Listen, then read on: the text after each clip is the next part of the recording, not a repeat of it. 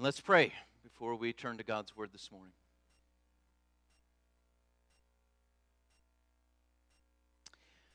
Father, we do pray that you would take your eternal Word, that you would bathe our hearts and our minds with it this morning. We pray that we would know that it is your voice that speaks to us. And may this Word be living and active among us. In Christ's holy name we pray. Amen. Colossians 3, I'm going to back up just to read a little bit, back up in verses 9, and we'll go through verse 17. Do not lie to one another, seeing that you've put off the old self with its practices and have put on the new self, which is being renewed in knowledge after the image of its Creator. Here there is not Greek and Jew, circumcised and uncircumcised, barbarian, Scythian, slave, free, but Christ is all and in all. Put on then, as God's chosen ones, holy and beloved, compassion, kindness, humility, meekness, and patience, bearing with one another, and if one has a complaint against another, forgiving each other. As the Lord has forgiven you, so you also must forgive. And above all these, put on love, which binds everything together in perfect harmony.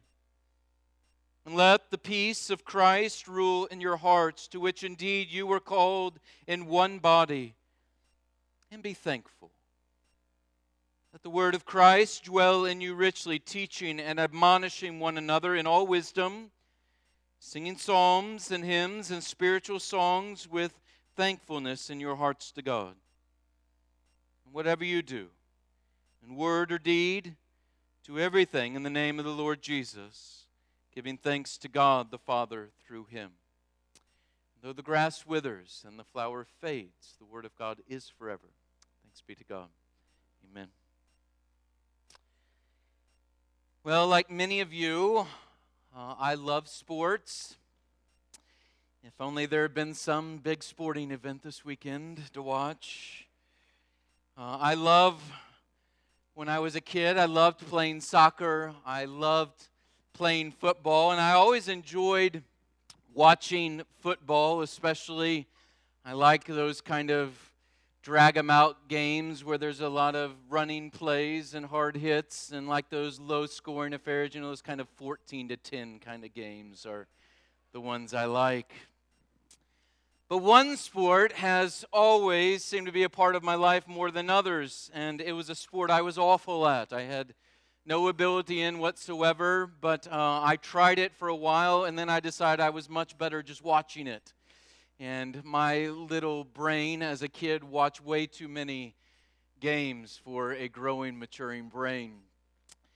And I continue to watch games every once in a while now. I don't get to watch as many as I did when I was a kid, but often when Leah is getting ready for bed at night, I may open my iPhone and have a little app on there where I can catch a good baseball game. I love seeing baseball in person more than any other game. There's just something that's relaxing about it that just kind of calms my soul. The simplicity of the game and yet also its complexity. But baseball has a special place in my heart. Now I'm a Cubs fan.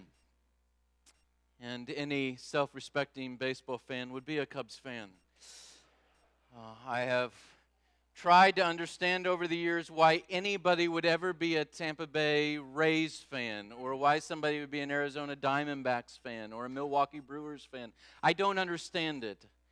I understand it a little bit if you were raised in one of those cities, but if you weren't, why in the world would you root for a team like that when you have the opportunity to root for a historic, glorious team like the Chicago Cubs? And yet, having said that, I do understand why someone might choose to be a fan of one team, and that's the New York Yankees. It pains me to say it, but they are probably just as much a historic team as the Chicago Cubs. And so I understand if someone wants to root for the Yankees. They have quite a tradition. In baseball, many players will jump at the chance to play for the New York Yankees because the Yankees are such a historic team. And there are many perks that come with it. When you play with the Yankees, you are not only playing for a historic team, but you're playing in a major metropolitan urban area. And so there are all kinds of media deals, endorsement deals you can do. And so you can make all kinds of extra money. And the Yankees pay more money than most other teams. But most players want to play for the Yankees because they want to play for the team that Babe Ruth and Lou Gehrig and Mickey Mantle played for. There are other things that come with being a New York Yankee, though. The Yankees have requirements if you're a New York Yankee. They don't allow you to have long hair. So if you have hair that goes down below your collar and you get traded to the New York Yankees, you better make an appointment with a barber because you can't have long hair. The Yankees also don't allow you to have beards as a New York Yankee player. The Yankees alone, they have requirements. There are things that are to mark New York Yankee players. It's just part of being a Yankee. What marks them? Well, what's to mark Christians? I guess is that if you ask people in our culture today, unfortunately, probably the first answer that people would give if you said, what marks an evangelical Christian, they would probably say it's someone that votes Republican and is conservative in politics. Though that may be true of many of us, that is sad that that is what most people probably think in our culture when they hear the word evangelical Christian. The second is, my guess would be, if you ask people what marks evangelicals, they would probably say that Christians are people that don't do certain things. They aren't marked by certain things. That old line, a Christian is a person who doesn't dance or drink or smoke or chew or go with the girls that do, is what I think many people think of Christians. We're just Yankees who have taken those rules to a little further extreme. Nothing in that rhyme may be true. There are things we don't do. We saw that a few weeks ago, that there are things that we're not meant to do. Verse 5 through 11, those things are not to mark us. They are to be thrown off. But being a Christian is not just about throwing things off. It's not just about getting rid of those old vices, those things that did mark us. We're not just against things. We're for things. We're not just not things. We're something. So Paul turns us to that this morning. Singing this morning, if a woman applied for an IT job and she was applying for that job, and on that job application form, they had on that form, they said, what are some of the marks or strengths that you have that we should consider you for this job? And if she wrote down, well, I don't hate computers. My mom doesn't type my papers anymore. And I've chosen to give up online games at work. And you were the person that was hiring, you would look at that and you would say, but do you like working with computers? Can you actually type? And do you actually have a work ethic? You would want to know what are the things that mark her. As Christians, we're not just putting off, but we're equally putting on. I keep telling Leah this. She is opposed to me having a long beard. I want a long beard. I think it's my right, having a bald head, I should be able to have a long beard, something I can stroke and do this since I can't do this. And my daughter is convinced. She told me one day, she said, Daddy, I think you should have a long beard. I said, thank you, sweetie. I appreciate that. Why do you think that? She said, because all the great pastors in history had long beards. John Calvin, John Knox. I think that's right. It just helps you to think a little better, have a long beard, something you can stroke. We aren't just about putting off, but putting on.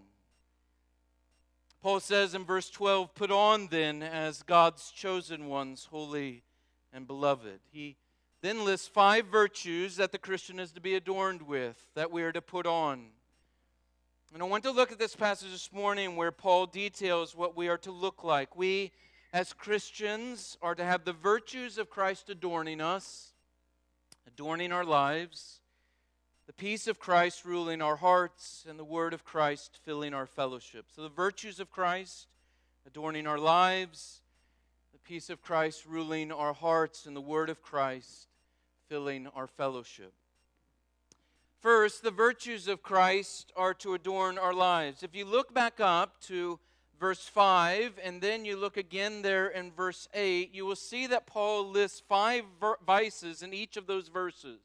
Vices that you and I are to throw off, that we are to get rid of, and that the Christian is no longer to wear. And now he gives, in our verses here, in verse 12, he gives 5 virtues that the Christian is to wear.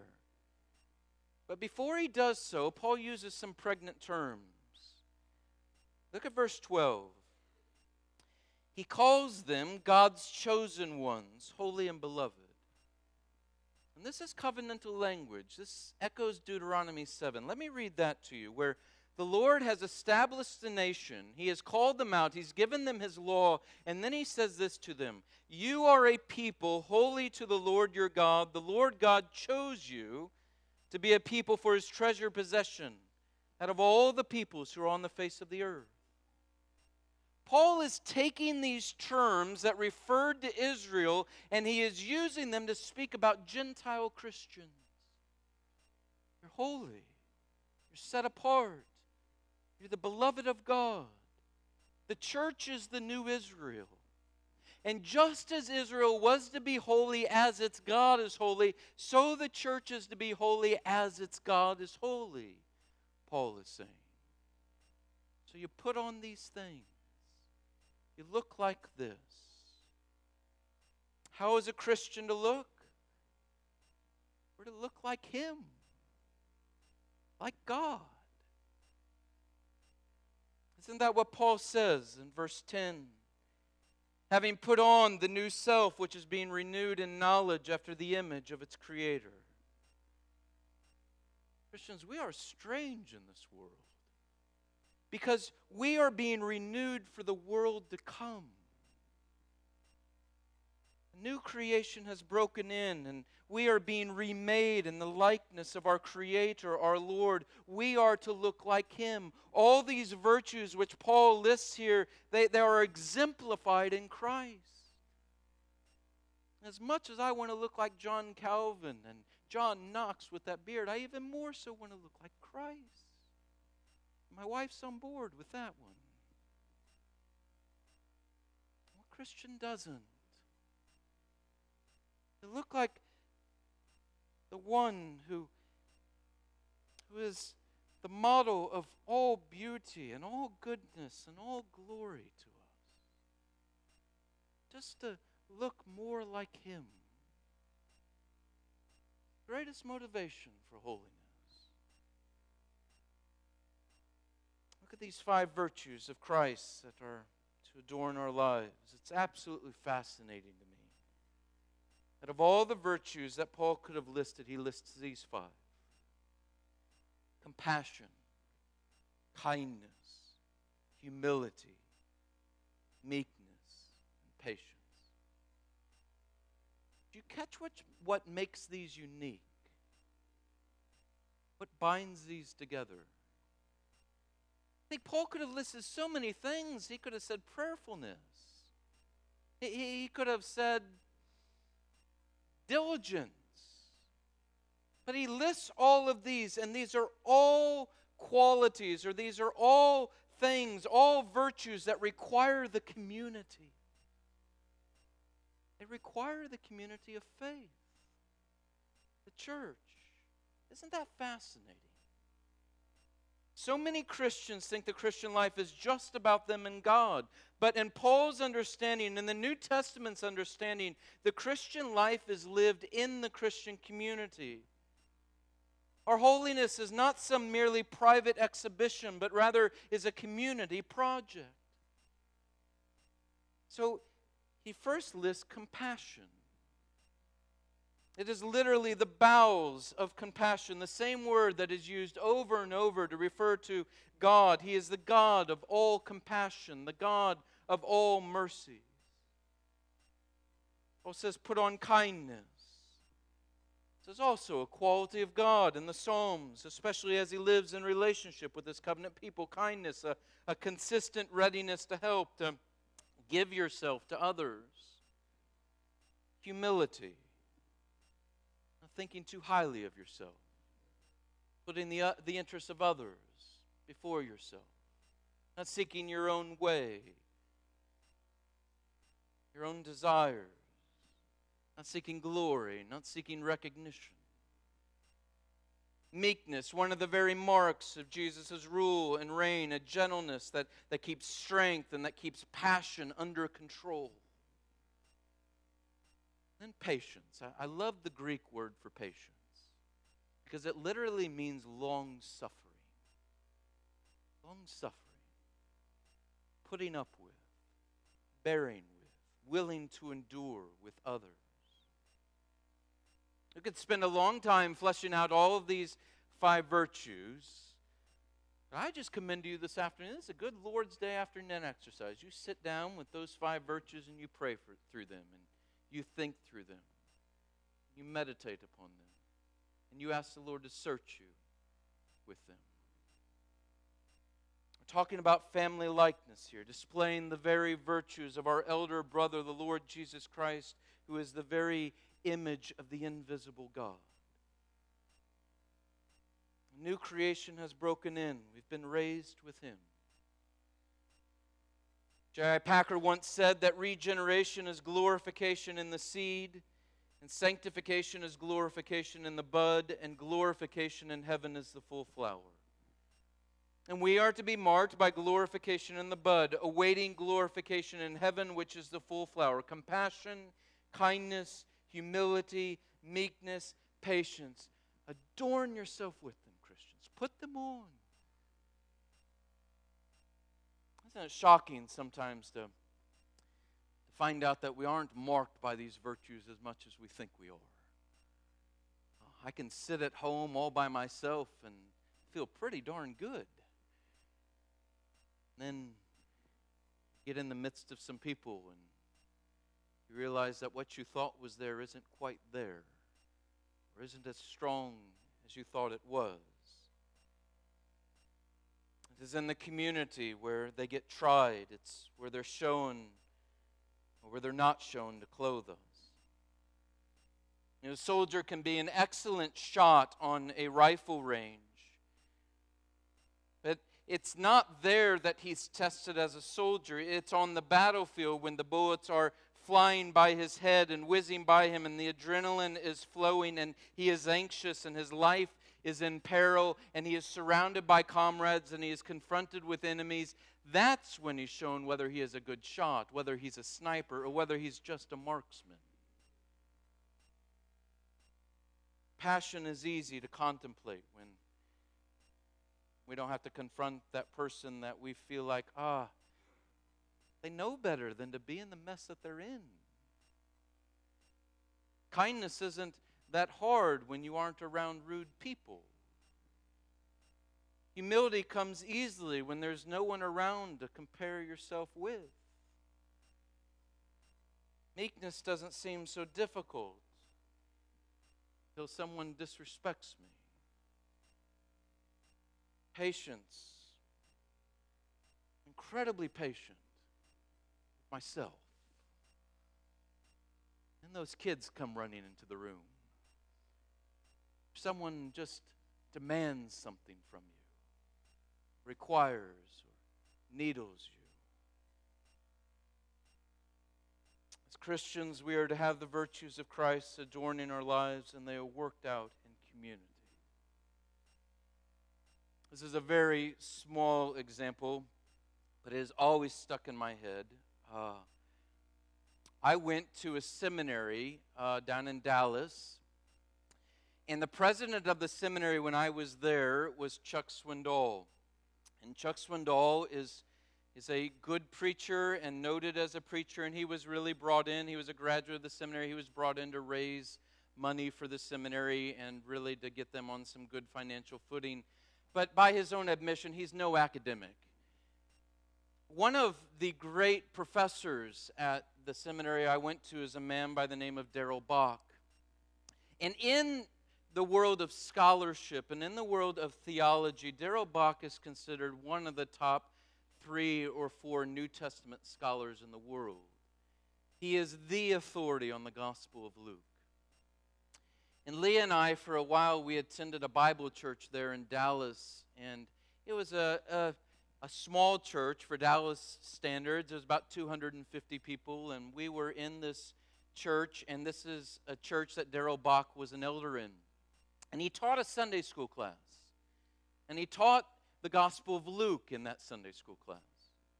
And so we would sneak in the back, just so excited that we were getting to sit under the teaching of this scholar, this world-renowned scholar, every week and hear him teach on this book that he is considered the authority on. He was also at the time the president, not of a seminary, but of the Evangelical Theological Society, which is the premier society for theologians in our circles.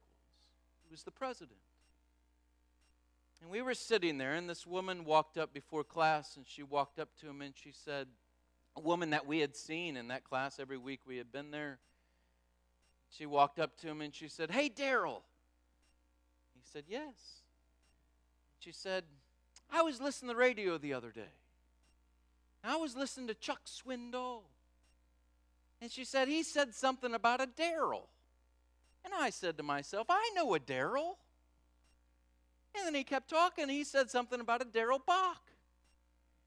And she said, I said to myself, I know a Darrell Bock. And she said, Darrell, do you know Chuck Swindoll? And he just said, yes, he signs my paychecks. I thought, here was this woman who has sat in this class for months under one of the greatest scholars in the New Testament world, and he's teaching her the Gospel of Luke. She didn't even know. And he didn't bother pointing it out. He just signs my paychecks. His humility in the community was tested in that moment. There was kindness. He could have thumped her, but he didn't. There was meekness. Just a wonderful, wonderful example of all of these traits for a proud young seminarian that was sitting in the back of that class. The greatest test of whether we are truly marked by these virtues, though, is probably when we are sinfully or unthoughtfully or uncaringly affected by others in the body. And in fact, they are proven in such times, and some of you have had plenty of opportunities to show forth Christ and His glory in the church. Some of you have had incredibly hard seasons and painful seasons in the body. And so it's no surprise that Paul immediately says in verse 13 that he addresses this need. He says, forgive one another. Forgive each other as the Lord has forgiven you, so you also must forgive. As the recipients of forgiveness, we are to be extenders of forgiveness. Verse 13, it begins with a phrase that seems a little easier than the forgiving. He says, bear with one another. That is, put up with one another. And we may think, well, this person or that person in the church, that's about all I can do. Put up with them. Bear with them. But Paul doesn't allow it to sit there. There's that old rhyme, to live above with the saints we love, oh, that will be glory. But to live below with the saints we know, well, that's another story. But Paul doesn't just leave us with put up with one another. He calls us to forgive one another. Why? Not because the person is deserving. Not because the person has made sufficient amends. Not because they pleaded enough, but because he says we have been forgiven. That's the ground. That's the motivation. That's the source. That understanding will drastically alter your interactions with others in the body of Christ. Having experienced forgiveness that required an infinite price, we willingly extend forgiveness, though it cost us a little. Have a reservoir to draw from. This is practical Christian living. And above all these, Paul says in verse 14, put on love, which binds everything together in perfect harmony. If we think about New York Yankees players, how is it that you identify them? Well, it's not for a lack of a beard or because they don't have long hair. If that was the case, I'd be playing right field in Yankee Stadium. But it's rather because they're wearing the uniform. They have the white clothes with the black pinstripes. Everyone knows it. I was listening to a comedian the other day. He was talking about us as sports fans, and he said, it has always dumbfounded him that we will root for this player we will absolutely love when he is on our team, and then all of a sudden he's traded to another team, and we can't stand that player. We hate that player. We cheered for him here and we booed for him there. And he said, what happened? He's the same man. All he did was change his shirt. We're not rooting for people, we're rooting for laundry, is what he said. Probably right. But the color matters. Color matters. And love is the color of the Christian's uniform. It colors everything about us. Love is the crowning grace of the Christian's life. Don't you let this culture's sappiness with love cause you to roll your eyes when you hear that a Christian is to be marked by love. Don't you allow them to steal love from us. We're to be marked by it because our God is marked by it. That is our virtue. It is a distinctly Christian virtue because it is our Lord's virtue. No one has it like we have it. For in this we know love, not that we love God, but that He loved us and sent His Son to be a propitiation for our sins. We know love unlike any other on the face of the earth. And we are to be marked by love ways that surpass anybody else on the face of the earth. It is to dominate our community together. Distinct. A very uncommon love. And so Paul says love binds everything together in perfect harmony. I think of love as that yeast in the fellowship that makes everything else grow and rise to perfection and harmony in Christ. As Christians, we are to have the virtues of Christ adorning our lives. Next, notice that the Christian is to have the peace of Christ ruling our hearts. Verse 15. This is often misunderstood. Paul asserts that the peace of Christ is to rule our hearts. And what he's talking about is not that feeling of peace, that sense of peace, but rather he has in mind here the peace in our fellowship, the peace in the church as we gather together. Notice he qualifies it. He says, to which indeed you were called in one body. That is, peace is to be the arbiter in our dealings with one another. It's the judge among us, the peace of Christ. Our differences will be brought out as we come together. And the peace of Christ is that which is to jump up and jump in and mediate when there are differences. It rules here. I told you I'd apologize to those of you that don't like sports. But in baseball, when that ground ball is hit, and there's a runner on third, and that person is running to first base, and the shortstop picks up that ball, and he fires at first base, and that ball gets there right about the same time that player is touching first base. Well, as kids, we would argue. We'd say he was out, he was safe, he was out, he was safe. And sometimes it will happen in the major leagues too. You have the dugouts come out, the coaches will come out, and they'll be arguing, it's out, he was safe. And then the umpire says, he was safe. It's done. It's settled. Dissension is over. When Christ occupies our lives, the peace of Christ will rule our fellowship. It's the arbiter. It's the umpire. It inserts itself and it says, done. No more dissension. You look back to verse 11 where he says, here there is not Greek and Jew, circumcised and uncircumcised, barbarian, Scythian, slave, free, but Christ is all and in all. I think Paul especially has in mind that as we're coming together as the body of Christ, we're so different, made up in different ways.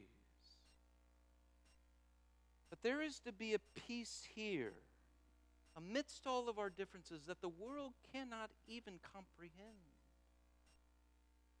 We come from different ethnicities, different races, different cultures, different classes, but our differences aren't what mark us. As Christians, we have the greatest thing in common. Christ is in all of us. We have Christ. So peace rules our hearts.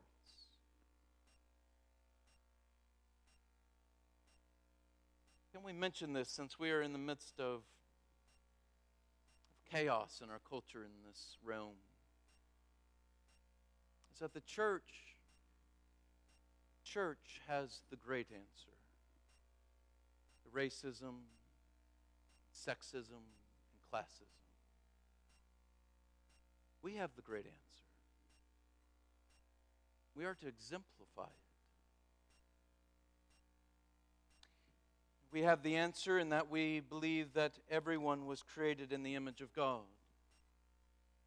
Everyone has inherent dignity and worth, whether they are on the streets of Manila or whether they are living in the mansions of Park Avenue, whether they are in the womb or whether they are on their way to the grave.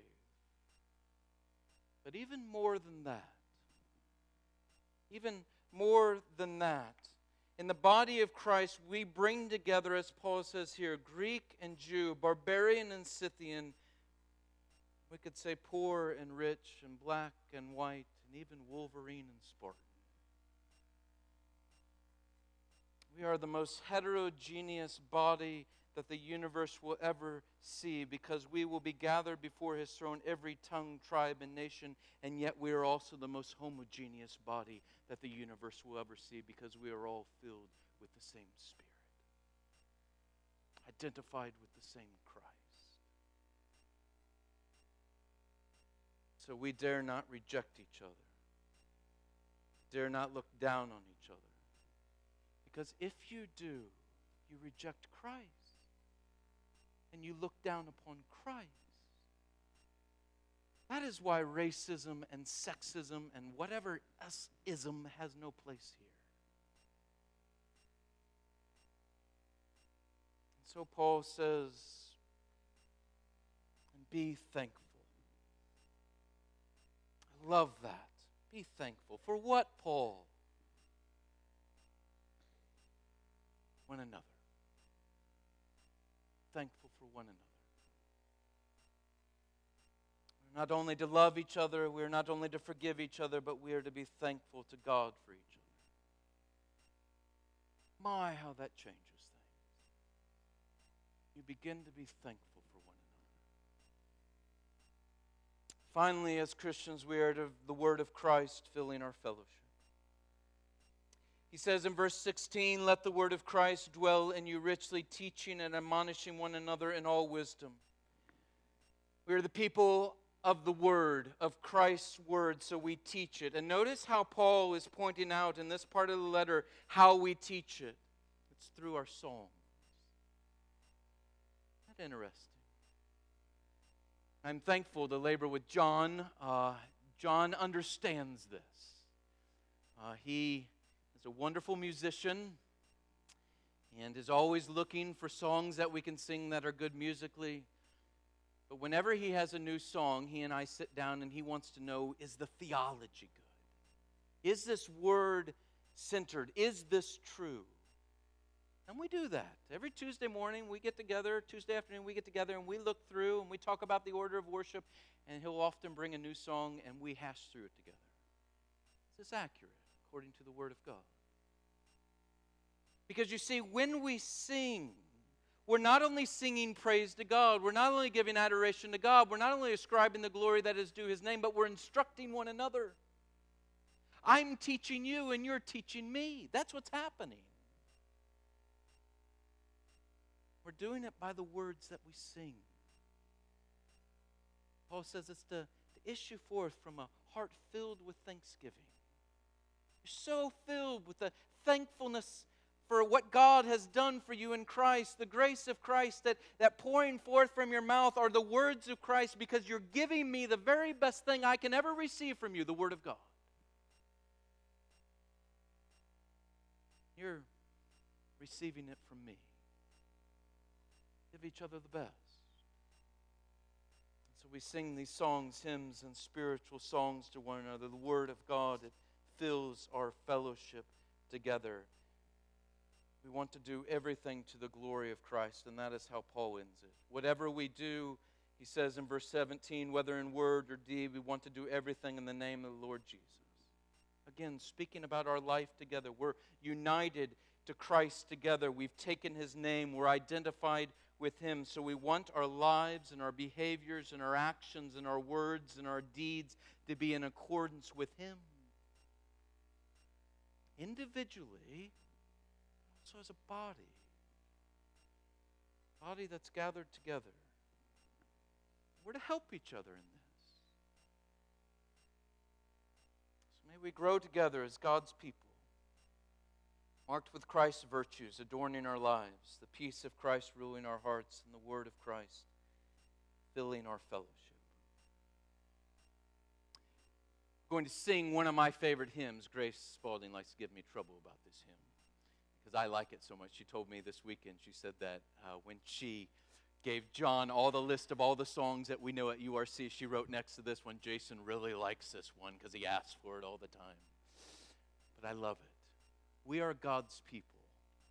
Because I have found that as I've gone on in the Christian life, I not only find myself more dependent upon God, but I find myself more dependent upon you. I love this hymn. So we're going to sing that today.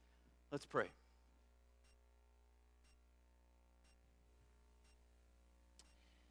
Lord and our God, we are thankful. We're thankful that you are God and that you have made us your people.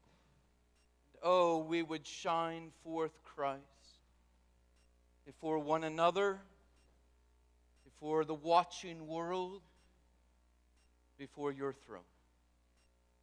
Even now, would you unite us in song that we might sing psalms, hymns, and spiritual songs, instructing one another according to your word, for your glory. In Christ's name.